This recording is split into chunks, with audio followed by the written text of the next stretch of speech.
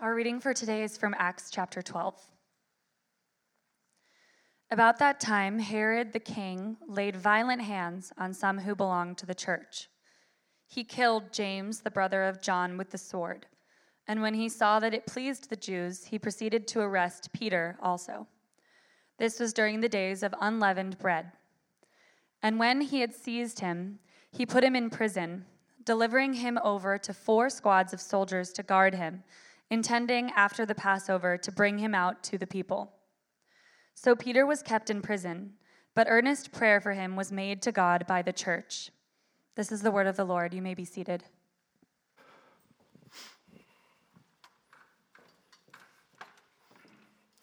All right, thank you, Ashley. Good morning, Redemption. Good to see you all. One quick announcement before we get into our text. We are finally starting up another midweek Bible study class at the end of this month. It's getting started before we do our monthly communication, so I wanted to mention it. It's going to run 5 weeks from May 31st through June 28th, and it's going to be the Gospel and Finance. And essentially what we're going to have is James Dufresne, Patrick Durkin, and Dave Dunmeyer and myself are going to be teaching about what the gospel has to say about, what the Bible has to say about how we handle our money and wealth and all of that stuff. The primary teaching will be done through video, but then there's also going to be time to interact with each other and with the leaders of the study. Afterward, it's right here on Wednesday nights from 6:30 to 7:45. On the last night, on June 28th, though, we're actually going to have a little panel discussion with a couple of people who really understand these principles as well as anybody I've ever known. We're going to have our founding pastor, Tom Schrader, is going to come in, and he's going to be on the panel, and then Steve Wheeler, one of our elders, is also going to be in, and he's going to be on the panel, and I get to mediate it, so I'm going to have a lot of fun with that. But I would just encourage you to consider coming to this class. Again, it's just 5 weeks, so it's not a big commitment, and also if you have to miss a week for work or whatever, I know a lot of people have to do that. Don't worry about it. Come when you can. So you can find that on the website and RSVP. Also want to mention that I've been out of the pulpit the last 2 weeks for my annual study break, which was a really sweet time, but I got to tell you, I'm so thankful for Redemption Church and Redemption Church Arcadia in particular, and especially Cody, who I know that when I'm gone, people have to step up. And you saw Cody step up and preach 2 magnificent messages, and you saw Camille come in and lead us in our worship, and I mean, I'm not needed, so. Anyway, yeah, it's really good. And I'll tell you, the only thing I told Cody that he really needs to just, someday in a message, he's going to quote The Godfather. I know he's got it in him. Someday he's going to do that. So we are continuing in the book of Acts today. We're going to do almost all of chapter 12. We're just not doing the last verse. So turn to Acts chapter 12. That's where we're going to be today. It's an amazing chapter. It's one of my favorite chapters in the Bible. I was glad that when I looked at the preaching calendar, it was on a day that I was going to preach, which usually means, in God's sense of humor, that this is going to be a lousy message. So many people see 2 separate narratives in chapter 12 of Acts. There are not 2 separate narratives. This is a full unit. This is a great example of the rhetorical device of inclusio. Luke starts by telling a little story about Herod primarily. He ends by telling a little story about Herod. And in the middle, we have this magnificent story of Peter being in prison and his miraculous escape from prison. And the middle of the story helps us to understand the 2 ends. It's called inclusio. Luke at our Gateway congregation calls it a Lucan sandwich. That's, if you want to think of it that way. There's a beginning and an end, and there's all this in the middle, and all of it helps to interpret each other. And I would say this chapter helps us to understand the impotency of worldly power and politics as we know them, in the face of the gospel. And there's just tremendous application for us today in this passage. And here's the big idea. Very simple. God wins, always and forever. God wins. And I know some of you are like, I'm not sure I like that kind of language. We'll talk about it at the end, and we'll unpack it a little bit more. But we're going to work our way through the passage and then get to two takeaways at the end. So the first paragraph is what Ashley read, the first 5 verses. I want to read it again, and I call this the setup. About that time, Herod the king laid violent hands on some who belonged to the church. He killed James, the brother of John, with the sword. And when he saw that it pleased the Jews, his constituency, he proceeded to arrest Peter also. This was during the days of unleavened bread. And when he had seized him, he put him in prison, delivering him over to 4 squads of soldiers, Roman soldiers, to guard him, intending after the Passover to bring him out to the people to execute him. So Peter was kept in prison, but earnest prayer for him was made to God by the church.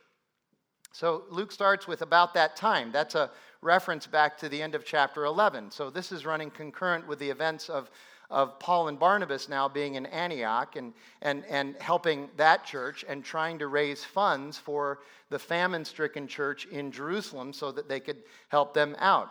And if you've been here during this Acts series, you know that I absolutely love Luke's writing style because it's filled with contrast and juxtaposition and comparison and irony. But here, I am reminded of how also I love Luke's realistic approach to what's going on historically in the church in the wake of Jesus' resurrection. He does talk at length, as we've seen, about the miracles and the victories and the advances of the church, but he's also a realist. The world is full of sinful and corrupt people. And the world itself is fallen because of sin. And so, he also tells us about the setbacks and the disappointments and the martyrs of the church. He doesn't hold any of this back. He doesn't just tell us the good news and coat us with sugar and tell us that everything's just going to be okay. There are genuine trials here. He tells us that James, one of the Jameses in the New Testament, the brother of John, is murdered by Herod. And I think this is a good example of, again, the book of Acts shows us how the church goes out into the world to proclaim the gospel and love our neighbors and serve our community. And as we do that, we engage the world. But it's an engagement that is peppered and seasoned with both God's favor and, on the other side, with animosity from people who don't want to hear this message and don't want anything to do with it. The church goes out with God's favor, and amazing things happen, but there is going to be pushback, and it's going to be hard, and it's going to be challenging. One of the most challenging things I have as a pastor is to help people understand that just because something is hard, it doesn't mean that you aren't in God's will. I hear this all the time. I prayed, I sought God's will, and I decided to do this, and now it's hard. I must have missed God's will. No, He's teaching you something. And that's just the way the world is. It's hard. And there's going to be challenges. So who's this guy Herod? So there's a lot of Herods in the Bible. Have you noticed that as well? So let's talk a little bit about who he is. One of the first questions that people ask about the Herod family, all of these guys that are governors or kings or tetrarchs in the Bible, are they Jewish? And it's interesting, a lot of people think that they are Jewish ethnically, but they're really not. Herod the Great, who we are introduced to in the beginning of the Gospels, especially at the beginning of Matthew, Herod the Great was the king of this area during Jesus' time of birth. And it was just, his reign ended just after Jesus' birth. But we are told that Herod the Great converted to Judaism, but he's actually Idumean in his ethnic origins. He's an Edomite. He's from Edom. So he's not Jewish ethnically, but he had converted to Judaism. But understand, the Herods who their family who had converted to Judaism were working for the Roman government. And so there's some tension there, and you have to be a politician in order to be able to kind of manage this tension. So the Herod here is Herod Agrippa. He is the grandson of Herod the Great. Herod the Great was the one that was the beginning of the Gospels. He was responsible for what we might know of as the slaughter of the innocents. He heard that this king had been born, Jesus, and so he orders that all the male babies under a year old be killed in all of the land. And Mary and Joseph had to take Jesus to Egypt to be able to avoid that. So this is his grandson, Herod Agrippa, here in chapter 12, and he's out killing people too. And so it appears as though the ruler, power, paranoia DNA gets passed down to the grandson as well. So Herod Agrippa is a governor who is appointed by the Romans, just like his grandfather, over this vast region there that included not just Jerusalem and Judea, but included Samaria to the north, and it included Galilee and Idumea and the Decapolis, among other places. This was a huge area, and the capital city was not in Jerusalem, but was actually in Caesarea, which is by the Mediterranean. It was a beautiful, still is, it was a beautiful coastal town. Here you go. For those of you that know California, think San Clemente. So Herod Agrippa spends most of his time in San Clemente trying to manage things from there. And his job for the Roman government specifically is to do two things. This is it. He needs to collect taxes, and he needs to make sure that there are no uprisings and no trouble being caused. So anytime there's a little uprising or a little disturbance, he sends out people to quell it. He needs to make sure there's no unrest. So collect taxes, no unrest, that's it. Otherwise, he could do whatever he wants. That's it.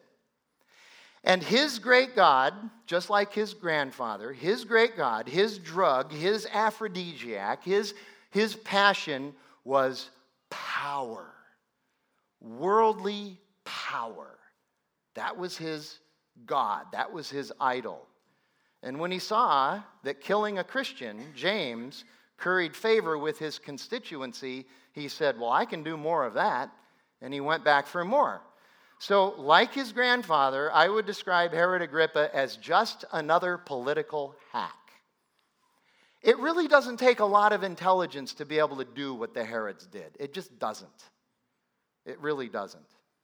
He is the opposite of another biblical example we have in Genesis, this guy named Joseph. Those of you who have read about Joseph, Herod is the opposite of Joseph. Joseph had power, but it was power in submission to God. And Joseph used his power not to control people and to murder people, but he used it to benefit and bless all people with no bias and no personal agenda. That's what he did. He loved people because God loved him. Cody mentioned this book last week that I also read, The Way of the Dragon and The Way of the Lamb. These two authors, Jamin Goggin and Kyle Strobel, have determined, both of them are pastors. One teaches at Talbot Seminary, he's a PhD. Both of them have determined that the way most people live their lives, they're people of the world trying to acquire and use worldly power. And they call that power from below.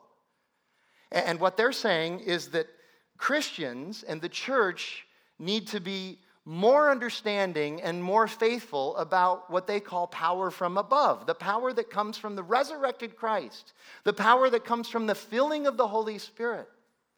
And what's interesting about this book is certainly they talk about some marketplace situations, but they're talking about how this idea of trying to grasp power from below, worldly power, is rampant even in the church, in Jesus' church.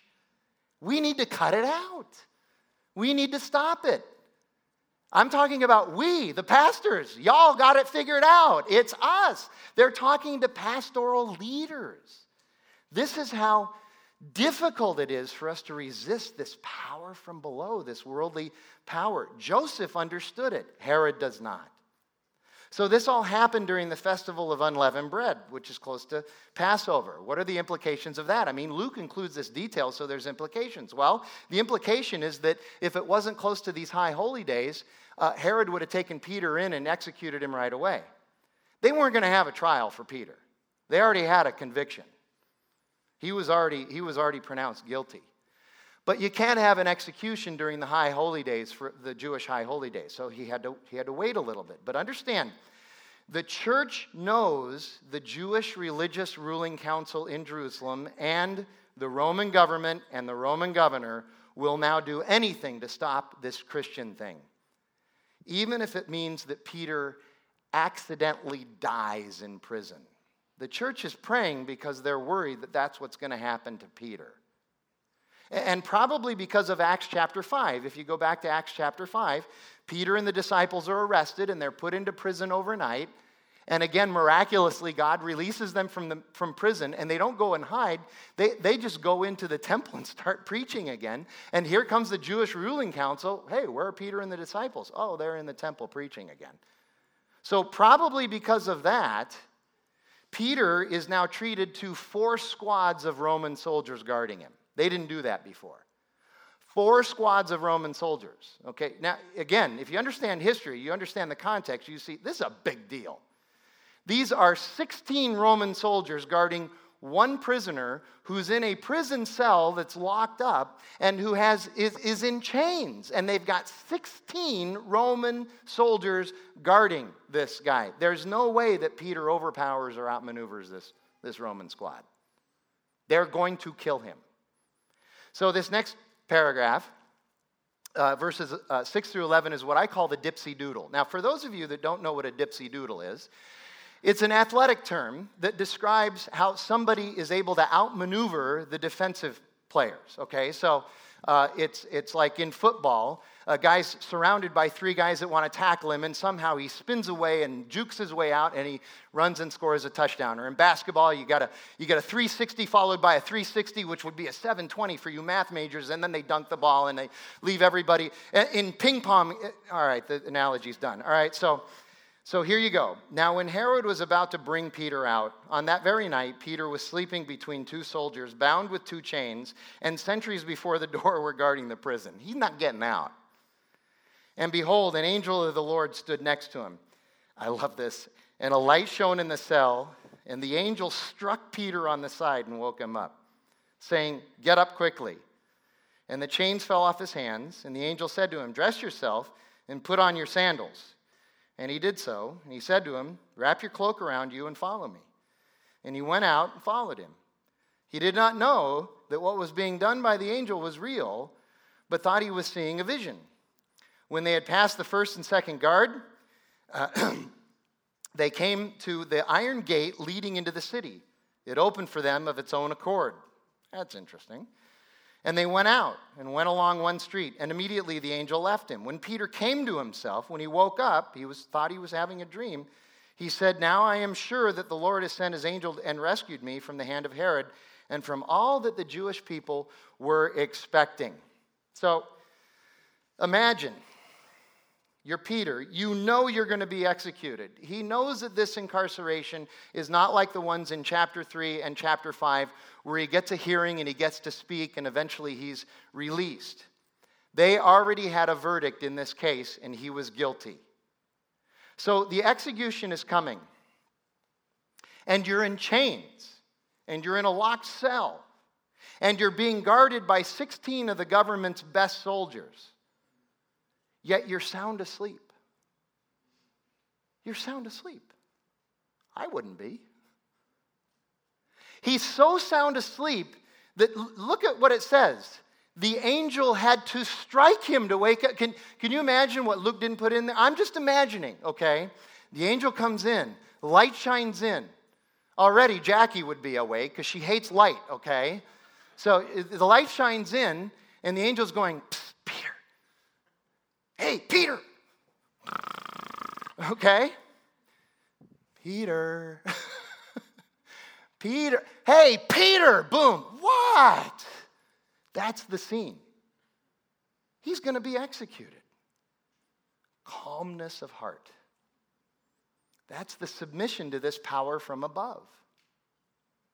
Now, I know that's hard. I get it. I'm an anxious dude. I know we all worry about things. I know that life is unpleasant and unfair. And we're all control freaks. Can I get an amen on that? We all desire things to turn out exactly the way we would have them turn out when they're supposed to turn out that way. But look at Peter. He was probably the single most anxious person of all the disciples in the Gospels, and he's getting his 8 hours. Also consider, God could have done this any time, but he waits until the 11th hour. Listen, faith isn't faith unless it's tested. You know what you and I want?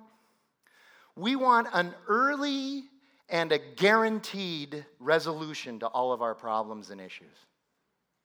That's not faith, that's control. We want to be in control. That's not faith. God has given us faith. He saved us by grace through faith. And so we need to trust that God is going to work. He protects and he provides. So here comes the angel. Chains are gone. He says, get dressed. Oh, don't forget your sandals, Peter. Peter slips out with the angel, but he thinks he's dreaming. He gets out to the street, and the angel leaves. Peter suddenly realizes that God is working yet again in his life.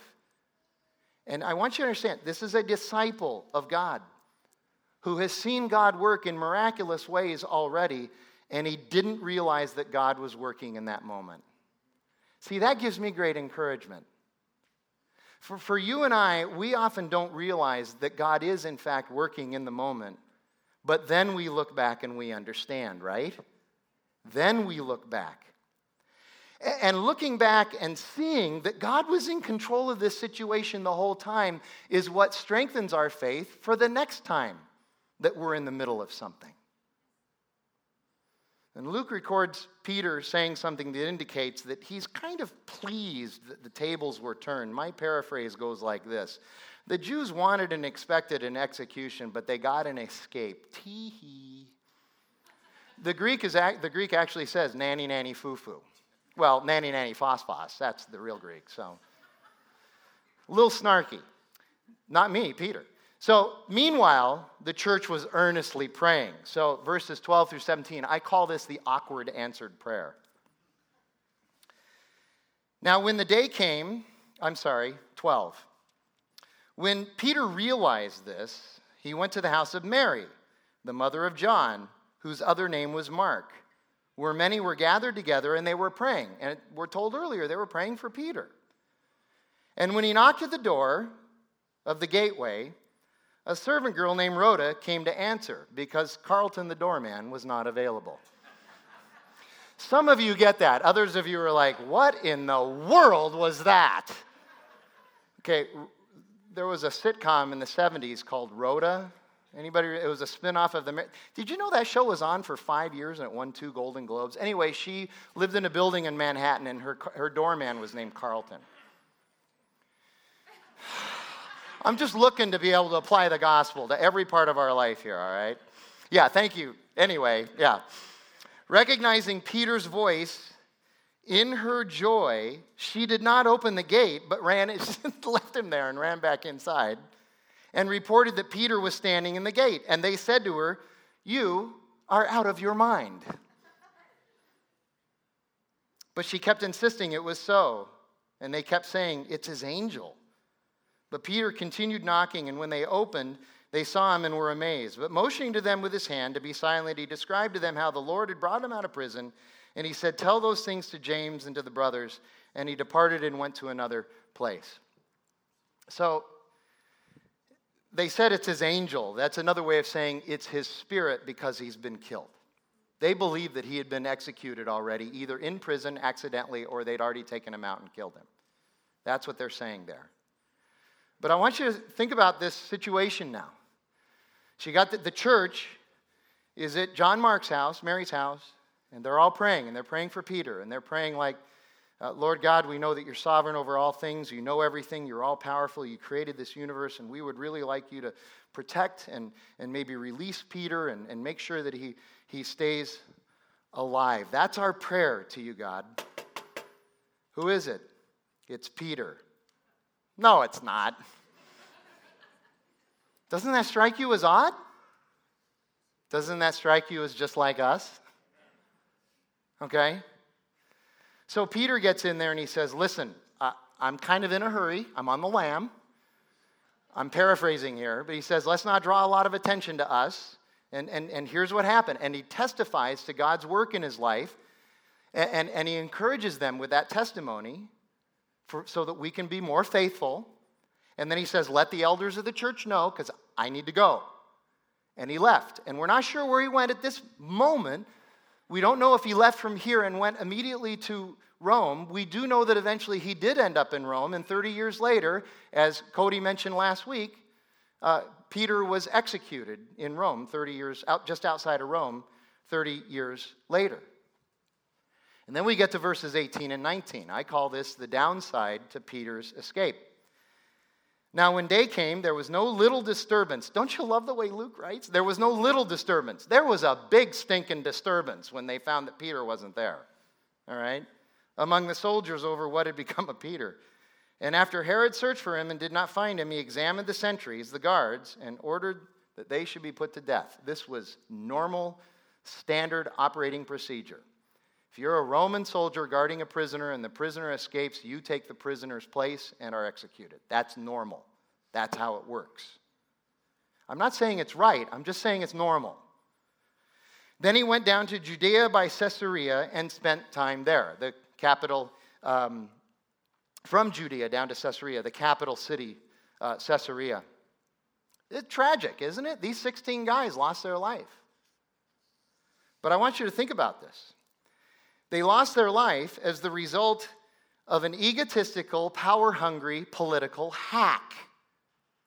This is not God's fault. This was Herod's sin. Sin is destructive, even to people that you don't commit it against. Anyway, Herod leaves, goes to Caesarea, and this is what happens. I call this the circle completed. Now, Herod was angry with the people of Tyre and Sidon. That's the area around Caesarea. And they came to him with one accord. And having persuaded Blastus, don't you love that name? How many of you want to name your kid Blastus? That'd be awesome. Especially a girl, okay? So the king's chamberlain. A chamberlain is somebody who watches over the chamber where the beds are, the bedroom. But a chamberlain is always very, very close to the king that he's serving. He's kind of like a confidant and a counselor as well. They asked for peace because their country depended on the king's country for food. On an appointed day, Herod put on his royal robes and took a seat upon the throne and delivered an oration to them. And the people were shouting, "The voice of a God and not of a man." Immediately, an angel of the Lord struck him down. Herod struck Herod down because he did not give God the glory. And he was eaten by worms and breathed his last. But the word of God increased and multiplied. But the word of God increased and multiplied. This incident is described in other historical records outside of the Bible. The great ancient historian Josephus, who was alive at this time, he records this incident. And he describes Herod's royal robes as made of silver threads that sparkled in the sun as he spoke. And then he describes that Herod died of a stomach ailment that brought him great pain. I would imagine that worms eating you from the inside out might be painful. But we understand that what appeared to be some sort of a natural death was caused by God. Why? Why do we know this? Because he took God's glory. Herod took God's glory. Don't appropriate glory that is God's to yourself. Remember Ananias and Sapphira? How many of you know the story of the Old Testament story of Daniel and Nebuchadnezzar? If you haven't, read the first 6 chapters of Daniel. It's just magnificent. And Nebuchadnezzar is the king of Babylon. He's the guy that caused the great Jewish exile in the late 7th and early 6th century BC. He's the one who brought all the Jews back to Babylon. Daniel's the story of some of those young men who were brought back, but Nebuchadnezzar was the king. Nebuchadnezzar is a main player in the first 4 chapters of Daniel. But in chapter 4, Nebuchadnezzar, it's thought that Nebuchadnezzar actually writes chapter 4 of the book of Daniel because it starts with him saying, "This is my testimony about what God has done in my life."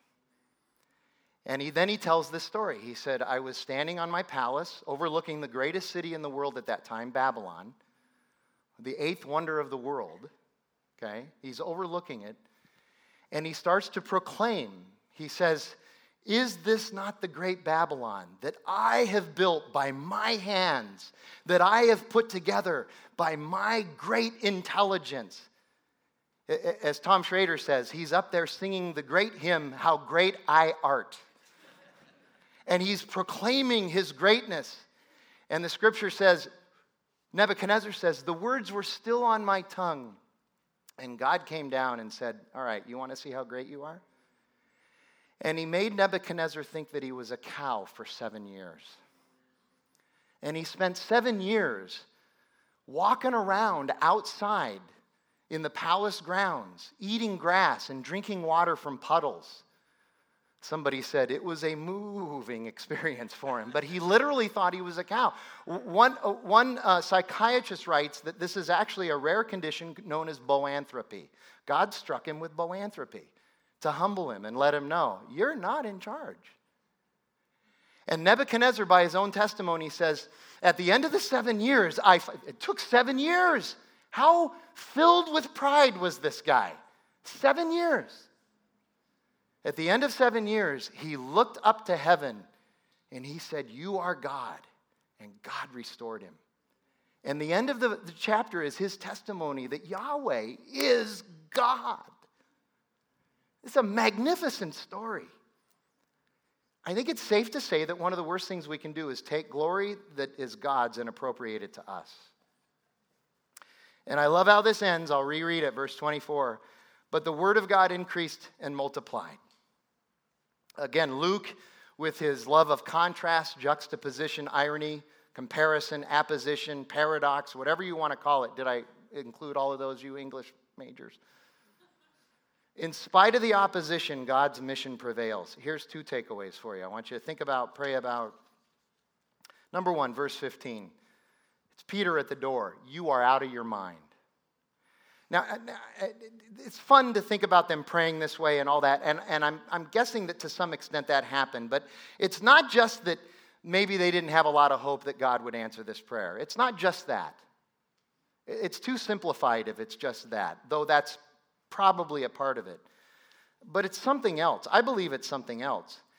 They also had great faith that the Jews were fully capable of never putting Peter on trial, and that in fact they'd probably already killed him. They had great faith in the Jews' anger against Peter and wanting to have him dead. They had faith in that. They had greater faith in the depravity of man than in the sovereignty of God. It is not uncommon for you and I to have greater faith in the depravity of human beings than in the sovereignty of God. Isn't that true? It's not uncommon that our distrust of human beings outweighs our trust in God. And I would argue this is why the crucifixion and the resurrection of Christ are so important. Both so important.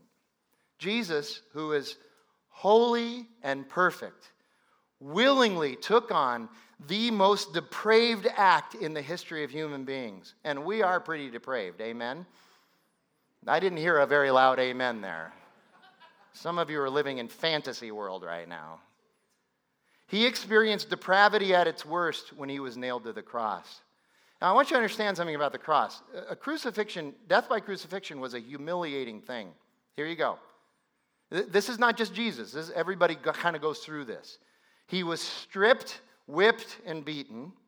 He was unjustly accused and condemned. People hollered at him and mocked him all the way to the place of the crucifixion where he had to carry his own cross. And then he was crucified at this place called Golgotha, which is not out of the way. It's strategically, the Romans always crucified people in highly trafficked areas. And they would put your crime on top of the cross so that other people walking by would see murderer, thief, King of the Jews. Well, I'm not going to do any of those things because that's where you end up, on a cross. It was a deterrent to other people, so they would crucify him, these criminals, in front of where most people would see him. So Jesus is crucified at 24th Street in Camelback in front of True Food, okay? And people are spitting on him, and they're vying for his clothes, and they're shaming him on the cross, and animals came and picked at him, and he loses control of all of his bodily functions. All of his fluids are released. And by the way, it's painful. You get nails in your hands and in your feet or your ankles, and then what happens on the cross is you sag down.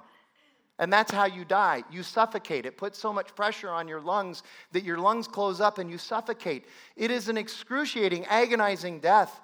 And then the Romans figured out they can prolong the agony if they put a little table underneath the feet where the guy can, or woman, can push up on that occasionally and get a breath. And so they could prolong the torture. And that's what they did with him. It is literally excruciating. That's where we get the word excruciating pain. Because the Latin word for cross is crux. So when you say, I have excruciating pain, you're saying you have pain like you're being crucified. But then, to make sure that you and I know that depravity and death could not hold or defeat him, Jesus rose from the grave.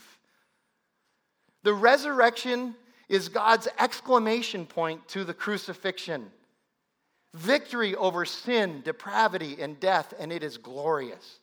And I want you to consider this. Our redemption by Christ on the cross and his resurrection is so complete and so righteous and so holy that it's not like you broke your arm and you go and you have your arm set and it's put in a cast and it's healed. No. Our redemption by Christ is as if the arm was never broken. We are sinless and holy and made righteous by God through his grace and his love. That is amazing. And that is reason to celebrate. Here's the second thing. This juxtaposition of the beginning of 12, Herod killing Christians and kind of getting an enjoyment out of it, and the end of chapter 12, God executes Herod for thinking that he's the true king.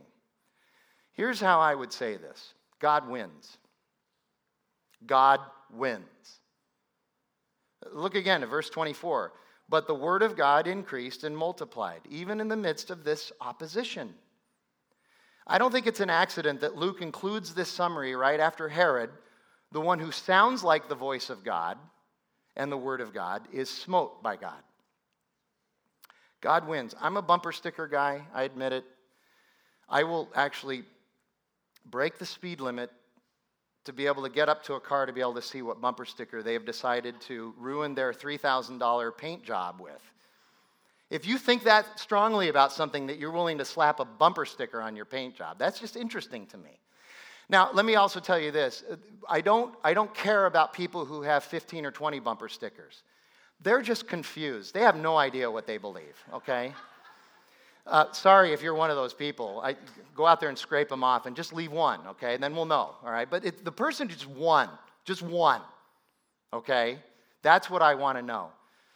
Best bumper sticker I've ever seen was back in 1995 when I was a student at Grand Canyon University. I'm walking in the parking lot, and there's a bumper sticker on somebody's car, and it says, I can tell the future. God wins. God wins. Okay, now I know that's very offensive to say that God wins. We don't have winners and losers, and it's awful that it sounds like a zero-sum. But he does. How else would you describe it? I'm not happy or excited. I'm just saying, how else would you choose to describe it? Well, the people who are in heaven are the bigger winners than the people in hell. They're winners too, but it's just a little harder for them. How else would you describe it? But here's what I really want to get at. Here's how he won. Here's how God won. He won by going to the cross. He won by submitting to this goofy worldly power of crucifixion. He won by losing. He won by losing. I know, 3 days later he came busting out of that grave. But that's how he won. He won by going to the cross. He's God, he's sovereign, he's holy, he's victorious, and he did it on a cross. And really, the only other alternative is what the world teaches us, that we're God, that we're divine. One author writes that this may be the biggest challenge of our day. He calls it the deification of us. The deification of us. We believe that we're God, and we sometimes allow other people to be God in our life, but never God. Never God. It's Charles Spurgeon, the great preacher, saying, human beings are funny. They'll allow God to be anywhere he wants to be except on his throne. Here's the thing. People often do sound godly or like God, but be careful. They're not God. There's a scene in the old 1977 movie, one of my top 5 favorite movies of all time, Annie Hall. Okay, I know, Woody Allen. Okay, the guy's brilliant, a little depraved, but brilliant, okay? By the way, this picture won Best Picture in 1977, and it beat out Star Wars. Anyway, Annie Hall, he's on a date with his girlfriend at Madison Square Garden to see the Maharishi.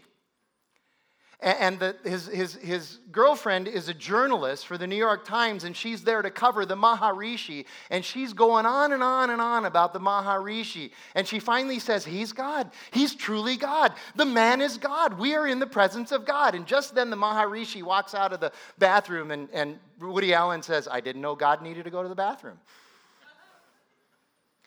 We elevate people and ourselves to deity. That was Herod. That was Herod, and he was rudely reminded of his mortality.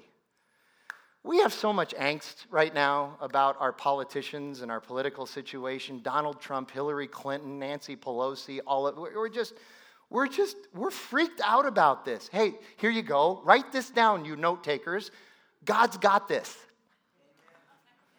He's got it. He's got it. Now, I know some of you are like, well, let's get the worm thing going for Donald or Hillary. I mean, he may not do that. He may not do that, but he's in control. He's got this figured out. Herod was rudely reminded of his mortality. The surest sign that someone who sounds good is actually a heretic is if it's really human-centered, and that was Herod. It's Proverbs. There is a way that seems right to a human being, but in the end it leads to destruction. That's gold. You know what? We've got to quit settling for the knockoff and just lean into the real thing. That's my close. Let's pray. Lord God, we thank you for your word and its truth, and we thank you that you recorded this amazing account of Peter and Herod. And I just pray that we be encouraged by it about who you are, that it would encourage our faith, that it would help us to love you more and love our neighbors more. And God, that we would be your church. We ask this in Jesus' name. Amen.